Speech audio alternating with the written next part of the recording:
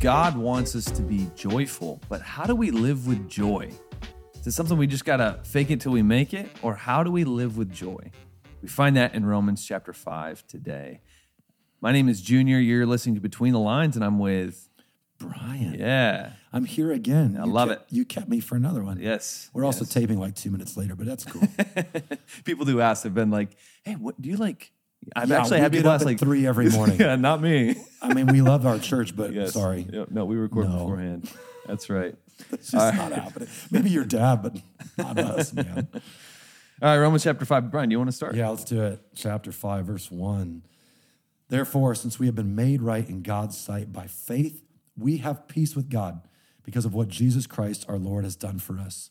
Because of our faith, Christ has brought us into this place of undeserved privilege where we now stand, and we confidently and joyfully look forward to sharing God's glory. You know, that's the theme that really like drives the whole rest of this chapter is we confidently and joyfully look forward to God joyfully.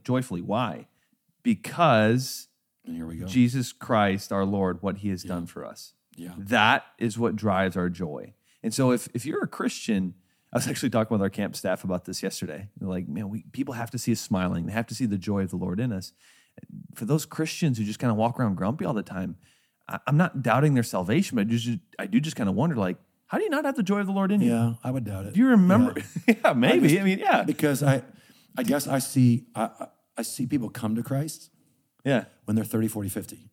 And it's so different. I see the joy they have. Yeah. And those of us who were kind of Christians at a young age, if we're missing it, maybe we never were. Yeah. Because they're so happy, and whatever comes their way, they handle it. Yeah. And I see longtime believers grumpy and complaining, and I'm like, man, maybe you never had it. Right. And it's just a good test, and some people get mad about that. I welcome that. I mean, if you saw that in me, Junior, I hope you'd say that. Sort Yeah. of look at myself.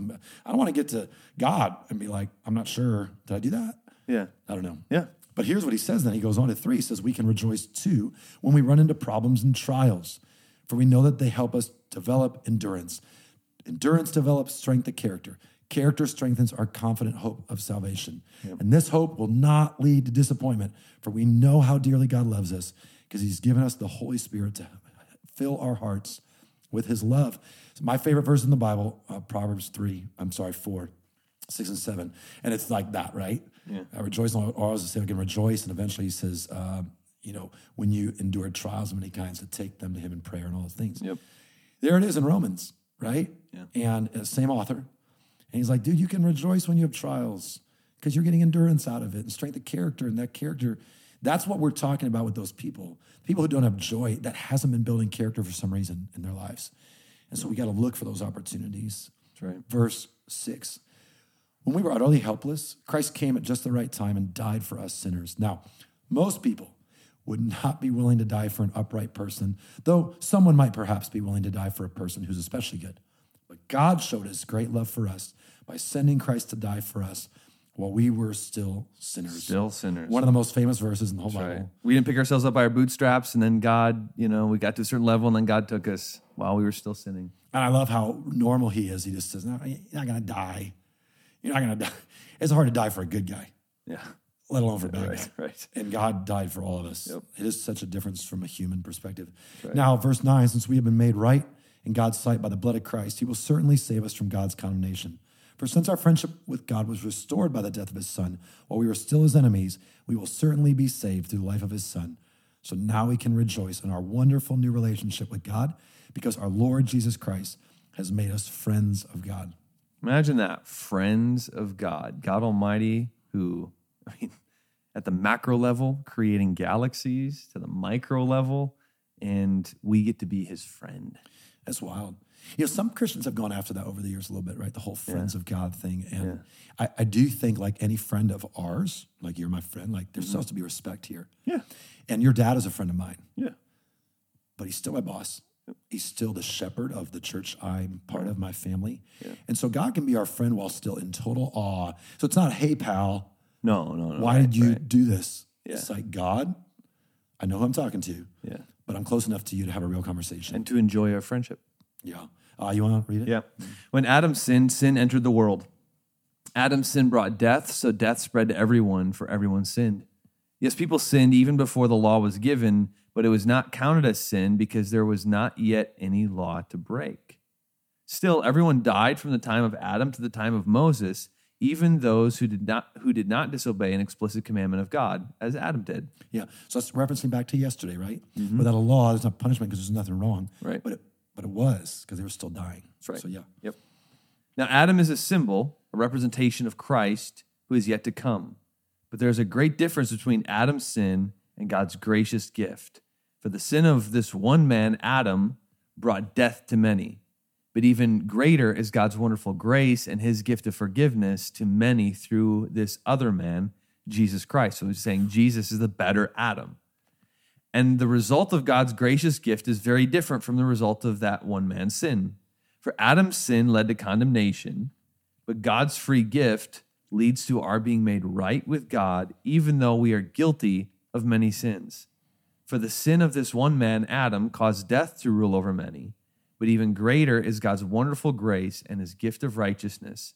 For all who receive it will live in triumph over sin and death through this one man, Jesus Christ. And we talked about this a couple weeks ago at our church, actually, when we were looking at the minor prophet of Hosea, that it's so easy, when we get caught in sin, and I think we've all been there, right? Getting caught, keep on falling to sin, and we can start to believe the lie of, I just ruined my relationship with God. I lost my relationship with God. But the idea that this is what Paul is getting at here is God's success is greater than your failures. Yeah. You can't ruin it. You're not good enough to ruin it. That's right. God's grace is too great. It's not up to you. And I really like even going back to Adam, people will say, well, it's not my fault. I was born into this thing. Why'd that guy do that? And people spend, I think many of them, their whole lives being mad that we're sinners, mad that I didn't do anything, even though we have. Adam did this to me. And I always find it funny because I'm like, yeah, but here we are. I mean, this book is so good, and Romans is so good about it. Here you are. So aren't you thankful that Jesus came? Rather than being ticked off for the rest of your life, aren't you thankful that Jesus is the opposite? Yep. What you just said. Absolutely. Verse 18, it says, yes, Adam's one sin brings condemnation for everyone. So yeah, it doesn't seem fair. But Christ's one act of righteousness brings a right relationship with God and new life for everyone. So that too is also, it's unfair, but it's beautifully unfair in that regard. That's a good point. Because one person disobeyed God, many became sinners, but because one other person obeyed God, many will become righteous. God's law was given so that all people could see how sinful they were. But as people sinned more and more, God's wonderful grace became more abundant. So just as sin ruled over all people and brought them to death, now God's wonderful grace rules instead, giving us right standing with God and resulting in eternal life through Jesus Christ, our Lord. Yeah, it's so easy. What a good chapter. It's so easy. It's so wordy to get caught up in the words, right? And I'm just thinking of my family listening to this, and I'm thinking, man, if we could really understand, forget all the big words and just think about how much garbage you've done in the last couple of days, thought, said, felt, bad attitudes, disobedience. And it just comes along, and it's like all that's done is just so messed up. But all that's done is allow God's grace to be even louder to you. Yep. So don't walk around defeated. Move on, which we'll get to in the next few days. Don't keep on sinning, but be so thrilled and amazed that God's grace is more than even your worst day of sin. And this is what drives our joy. This is why we can be joyful. Back to the top. That's right. That's right. Awesome, bro. Well, Psalms 7 and 8 are the corresponding Psalms for today. But before I read the verse I picked out, Brian, there was one that you wanted to... yesterday we had done 4, 5, and 6, and I just wanted to point out to a lot of people over the years, so that'll be encouraging. In Psalm 6:6, David says, "I'm worn out from sobbing. All night I flood my bed with weeping, drenching it with my tears." And I think of so many people. I remember a girl coming to me years ago who had lost her baby, and we talked about this verse because this is where she was at. Yep. Just clinging to this verse because of what? Because look at verse 9 right below it. The Lord has heard my plea. The Lord will answer my prayer. She went to the Psalms because David, I think so many people who do get depressed, anxious, who struggle, and there's people in our church who do struggle more than others. Yep. I think they can feel like, I'm not like those Bible characters. They're heroes. No, David was just like that. David would have terrible nights of tearful, what is going on in my life, God? But then he always in the Psalms, he always turns it around by reminding himself of what's true, not trying to feel better. David would always say, this is what's true, therefore now I feel better.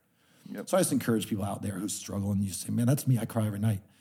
Remind yourself of what's true and allow your feelings to go with that truth. I'm glad you brought that up because those of us reading yesterday, which I hope you read through it, it almost looked kind of confusing. It's like, man, this guy's got like an emotional breakdown. Right. But great verse. Yeah. Psalm chapter 8 is Psalm chapter 8, verse 3.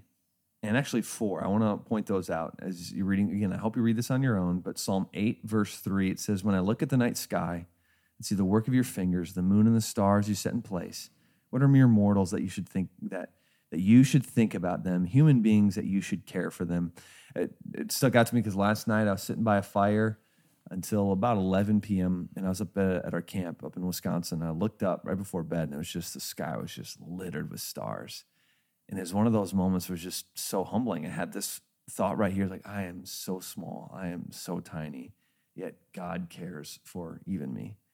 And not sometimes, creation, God's beautiful creation should do that to us. His wonderful creation, his handiwork all around us should humble us, but also stir some joy in us that, man, we are so small, we're so tiny, but God cares. God it should crush the sin side. Yep. It should crush the ego, the pride, the, hey, man, I'm doing pretty good. Hey, man, the bridge is growing. Yep. Hey, man, I got a pretty good family. Yeah. Man, I'm good. Like, I'm doing really good. Yeah. And just crush that. All the pride, all the sin, all the boasting in ourselves. But it should bring up the value that I love what you just said, the value of, but he loves me. Like, I don't want to push that away. Right. I should be blown away that he loves me and so excited that I got a dad who loves me, even though there's all this other stuff going on. And he really doesn't have to, but because of who he is, he does. Yeah. As Paul said, I get to be his friend. Yeah, it's so cool. All right. Well, make it a good day today. Enjoy the creation all around you because it is. And remember, if you are in Jesus, you get to be a friend of the Almighty. That's right. It's awesome. This is Between the Lines. Love it. Love it.